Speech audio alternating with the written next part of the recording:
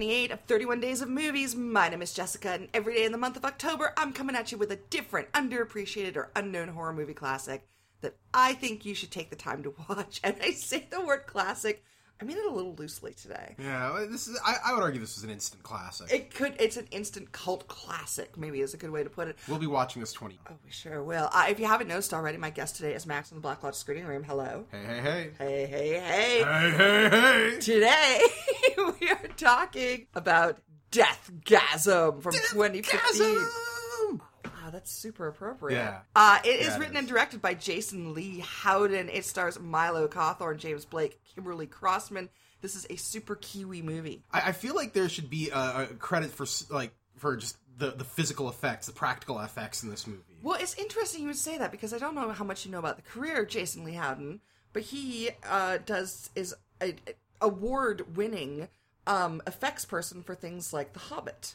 That would explain a great deal, actually. Which I love, because, of course, earlier in this month, I talked about Dead Alive and Peter Jackson's, initiation into good time, gory rompathon, and Deathgasm is also in that exact same spirit and also tied into to the Peter Jackson movie biz. Yeah, I mean, I don't know what it is about New Zealand and Australia in particular, but, those folks down under make some pretty damn good gore movies. They do. So Deathgasm is about two teenage boys who unwittingly summon an ancient evil entity known as the Blind One while trying to search for a old metal star who may be living in their small town in New Zealand. I mean, it bears mentioning that, the vehicle for summoning this ancient demon is a truly brutal metal track, which they perform. Yes. The old slang of guitars as axes is taken quite literally in this movie. Very literally. So, as I mentioned, this is it is gory. It is super gory, but it's the kind of gory where,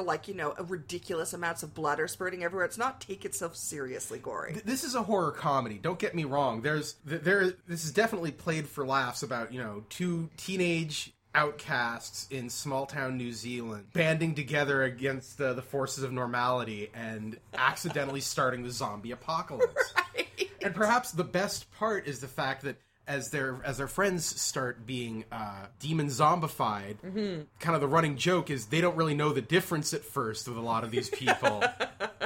Yes, and then there is an epic guitar throwdown at the end. There is a repeating kind of trend of this where people listen to this particular type of metal, or recalling their first time listening to this type of metal, and having kind of a flashback of, sort of like an image of themselves as the barbarian warrior god king. And really, everything about this movie feels incredibly true to life. That's exactly how I felt listening to my first, Slayer album back when I was, 14. Yeah, this is just... I don't... Like you said, maybe there's something in the water in New Zealand, because it's just... It hits the perfect note of gory, but, fun. Yeah. And maybe it's a little scary in that, people die and whatnot, but not but mostly it's just kind of, it's just a good time. This is a movie that was made with love. This is someone who loves horror movies, loves heavy metal. Yeah. I like to imagine he and Peter Jackson sitting around the set of The Hobbit talking, about their love of totally squishy. Yeah, so excitedly talking about blood flying out of eye sockets and heads shooting off and... Because that's the kind of movie this is, but it is so much fun, you guys. Oh God, yes. This is a good movie to watch with some friends, have a couple drinks, have a great evening. This is a Halloween night party kind of movie. Especially if you grew up being kind of a nerd or a metalhead or a little bit, out of sync of maybe some of your peers. This is a good one. This is an excellent. I think it kind of flew under the wire, though. I think it's gaining popularity as it goes. It's getting momentum. But it finally got a U.S. release. For the longest time, it was just sort of a festival darling and didn't really make any impression in theaters. But now that it's finally hitting theaters, I think people are realizing. Holy cow! Holy shit! So what we're saying is today on day 28, go see Deathgasm. Do it. Okay, I'll be back tomorrow. Bye. Bye.